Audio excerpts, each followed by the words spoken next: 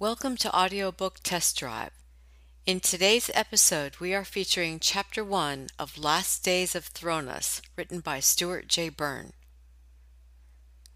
Last Days of Thronas is one of the rarest of the fabled science fiction adventures from the golden days of the pulp magazines. It appeared only in a rare 1954 issue of Science Stories and has never been republished until now. After 5 years of slavery, Garthanes, the Himerian sword and defender of his oppressed people, returns to find the woman he loves has deserted him and his best friend has betrayed him. Now Garthanes lives only for revenge. But his plans change suddenly when he learns of a plot by Thamus I, the planet's evil ruler, to liquidate the entire Himerian race.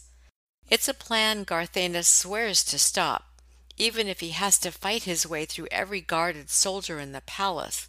And he will. But what can one lone swordsman do when Thamus I is protected by the might of the golden godship, relic of a now lost science? Evoking echoes of Edgar Rice Burroughs and Robert E. Howard, legendary pulp author Stuart J. Byrne's dazzling novel goes far beyond mere action to blend swordplay, feats of heroism, tangled family relationships, sexual psychology, social criticism, physics, metaphysics, and even echoes of the Holocaust. This is one of the don't-miss novels from the pulps with overtones of sophistication and scientific thought rarely found there. And now for your listening pleasure, an excerpt from Last Days of Thronas. Chapter 1. The golden years are dead and cold, and gone are the hum-markings of old, when Thronas was their own. Who hears the magic song of old, whoever shall great Thar behold, who held up Chernus Bridge alone? They were singing it now, just as he had heard it sung along the great canals. Not openly, so that they could be identified, but in isolated groups, lost from view among the smoldering rubble of the shattered town. The Thronasian guards stalked through the ruins, searching for slaves to take back with them, and they pretended not to hear the ghostly murmur of it rising over the land like the voice of a murdered race sounding hollowly out of its tomb. It was a forbidden song, but it could never be stopped, and they feared it. In other days he might have laughed at those imperial egotists clanking pompously about in their battle harness and trying not to appear impressed by the distant warning of the defeated Himerians. But now he clenched his big fist and was pleasantly aware of corded muscles rippling along his heavy forearms. He hated. But it was more than the mere troops of Emperor Thamus I that he hated, especially today. The empire and the ramparts fell where Murthok's ancient temples knell, the death song of old glory. Where never more the golden swell of temple voices will retell great Melthos' ancient story. Humming it rather dispiritedly to himself, it was more to steady his taut nerves than anything else. He walked onward, trying to be unobtrusive, which was difficult in view of his apparent size and strength and the convict slave brand on his forehead, cancelled though it was by the neat little cross that told he had served his time and was free. Free? For what? Vengeance? Who could inflict vengeance upon the gods? Or was that the only thing left to sustain him? He had heard much to disturb him, and now he was coming home to find out if the worst of it were true. Dercylus, his old friend and battle companion, co-leader of the revolutionaries, could never have done to him what they told him he had done. He had to find out. Here was the home of Dercylus. It might be in ruins, but Dercylus might be alive, or his wife and children. Grimly, He stalked through the rubble streets and tried not to be recognized by the fleeing survivors as they passed him. Yet he heard his name mentioned behind his back. "Garthanis!" It was always the same. Men, women, and children would hurry through the narrow streets toward him and avert their eyes. Once they had passed, the little explosion of whispered comment would start. But when he would glance back at them, they would turn their heads away and hurry onward. He suppressed an inclination to grin about it. They were following the pattern of the old days, still trying to conceal his identity from the authorities, yet taking courage by his presence. Well, it was no longer necessary to conceal him. The authorities knew all about him, and he had served his time, although he might have escaped and let Dirkilus serve. Instead, he had covered him and taken the rap himself, because Dirkilus was married and had 2 children. "Garthanis!" The exiled race of Hammarians were still saying his name. They hailed him as their chief, their only symbol of hope and pride under the shadow of mighty Thronus. However, the greatest shadow of all was that which had given the Murthark dynasty its power to conquer the House of Hammar. It was a dreaded and hated thing. His eyes narrowed up at it, and again his fist clenched. There it was, like a yellow egg in the sky, waiting for its cargo of warriors and slaves. The Golden Ship. The only link between this little world of Hammardine and great, broad Thronus, thrice its size. The Golden Ship from nowhere that was the home of a metal god who answered only Thamus, the Emperor. How fight a thing like that? "Garthanis is back! Back from the canals! He walks free in the land again!" He walked onward, quickening his pace, angered at fate. If only the gods might give him the confidence that his appearance gave to his chosen people.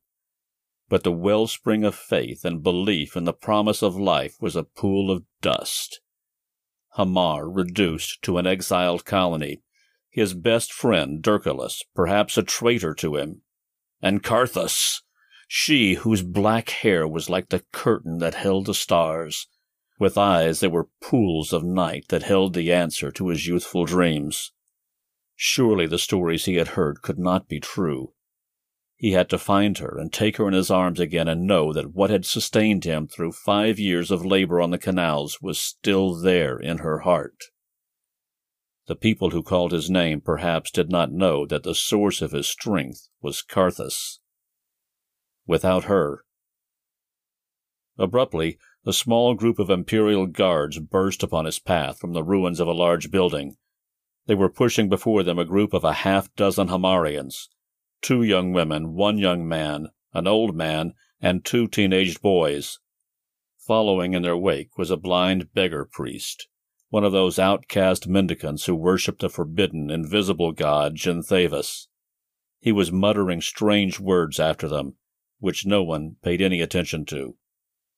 Garthanis stopped in the middle of the narrow street. A tall, broad-shouldered figure, tattered, dark-visaged, battle-scarred. The slave brand on his forehead glistened in the pale light of the distant sun, but his brown eyes glistened with an inner fire of their own as he watched the scene before him. Those refugees who had hurried past him stopped to look back. Those who had entered the narrow street ahead of him paused to see what would happen. There were 4 guards, sturdy, well-fed emissaries from Muthark. They were beating the older man who tried to argue with them, and his head was bleeding. One of the boys was limping, holding a bleeding knee, but they pushed him onward so that he would fall, and they would kick him, forcing him to get to his feet again.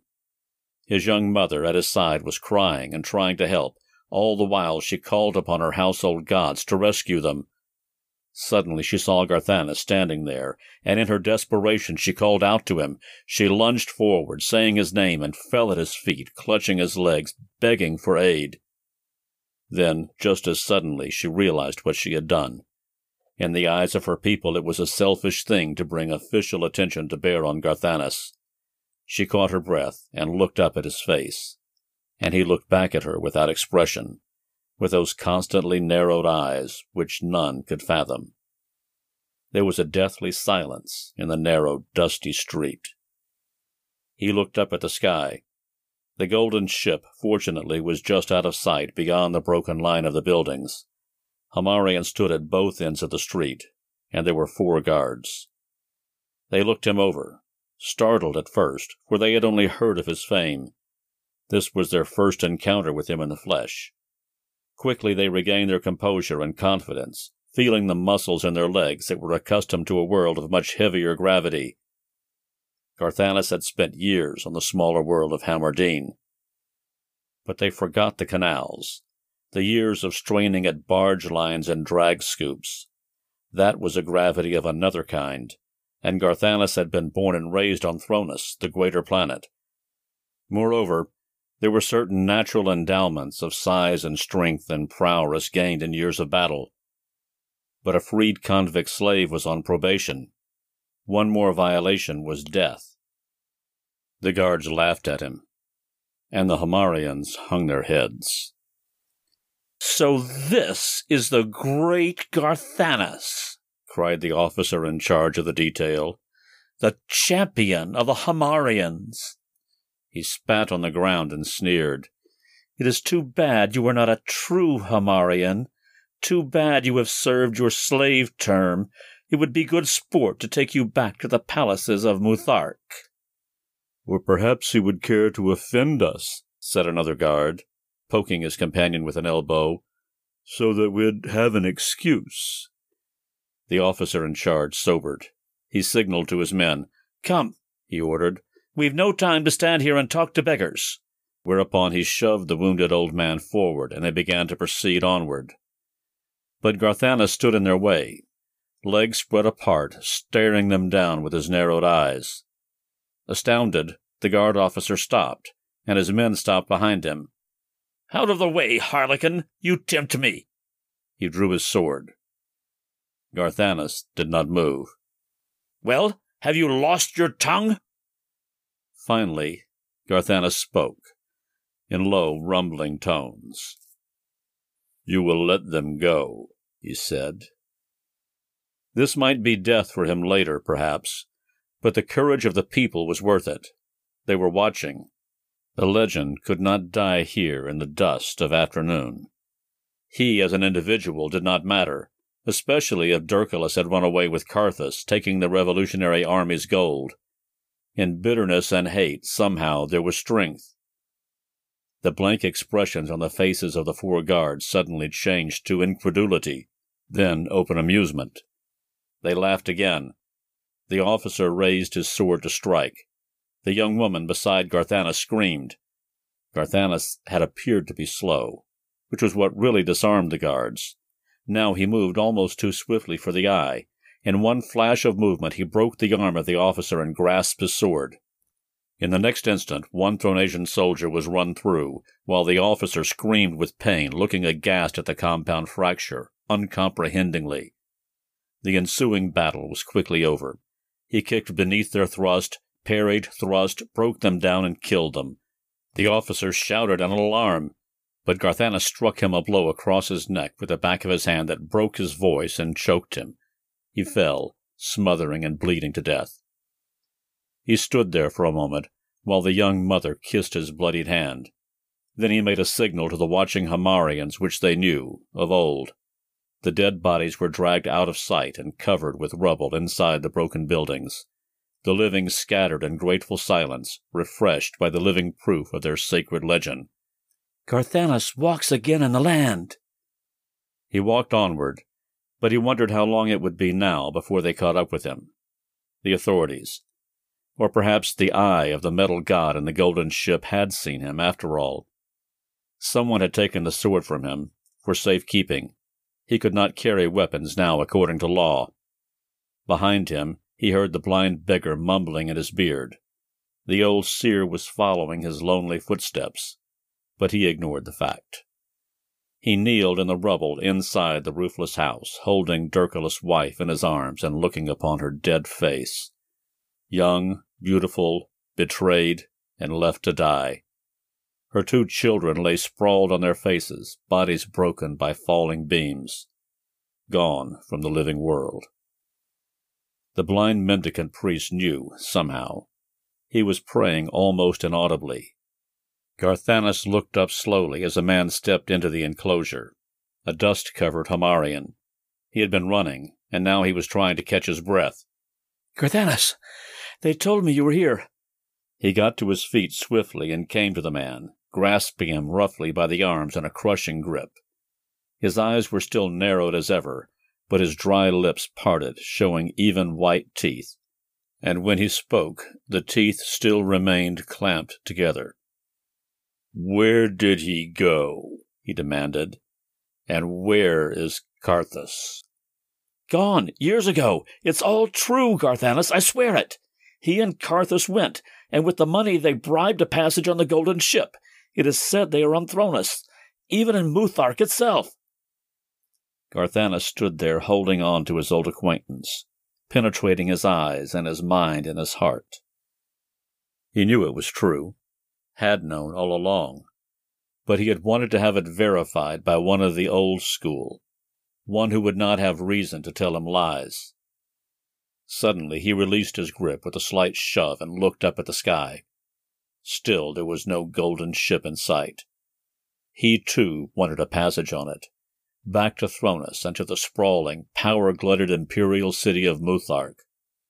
But how obtain it without money, and with these glaring scars on his forehead? "If you need a place to get organized again," began the other man, but was interrupted by a sign from Garthanis. "Not now," said the latter. "Leave me alone." The Homarian hesitated, wistfully, but after reading Garthanis' grim face, he thought better of arguing. He turned slowly and left, quite oblivious to the blind beggar priest. Garthanis and the beggar stood there in the afternoon.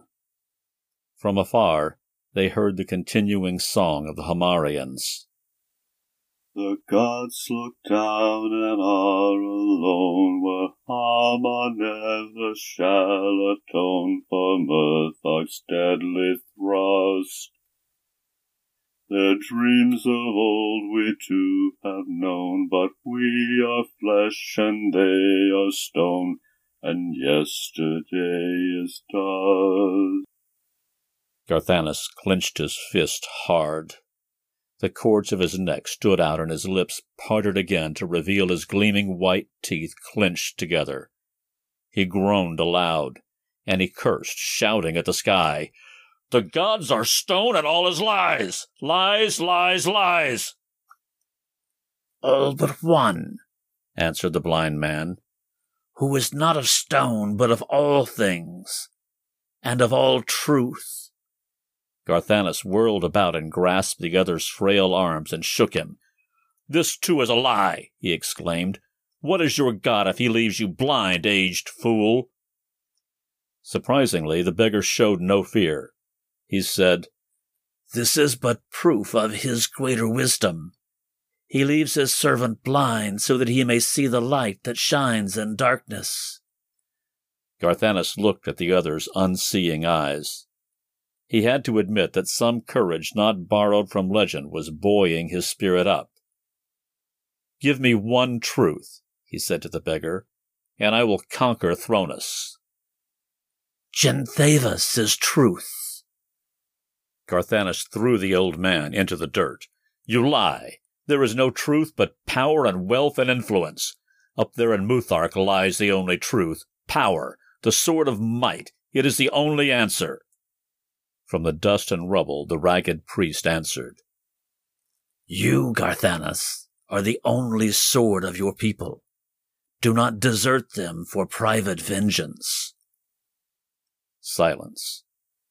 Garthanis stood there, looking at him, and at Dirculus' dead wife and children, whom he planned to burn that night so that their souls might escape cleanly from the flesh before it rotted and became food for scavenger feather beetles and thousand-legged snakes. "If your god hides not wisdom only in his bowels," grumbled Garthanis, "then let him speak one word of guidance. If I am the Homarian sword, then let him be concerned and tell me, what shall I do?" The priest was silent, and Garthanis laughed. "Pray to your beard, old prophet of lies." He started away in search of faggots for the funeral pyre, but the priest stopped him. "Find you the true mother of your blood," he said, "and Hamar shall be free." Garthanus tensed, with an awareness of the hair prickling at the base of his neck. Of all the unexpected, uncanny— "You lie again," he argued lamely. "I knew my mother and my father long ago. They are dead." He walked away, but the scarred, blind eyes of the mendicant were before him.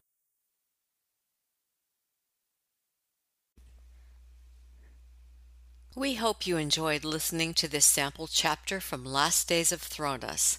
If you would like to hear the entire audiobook, it can be purchased at Amazon.com, Audible.com, and iTunes.com.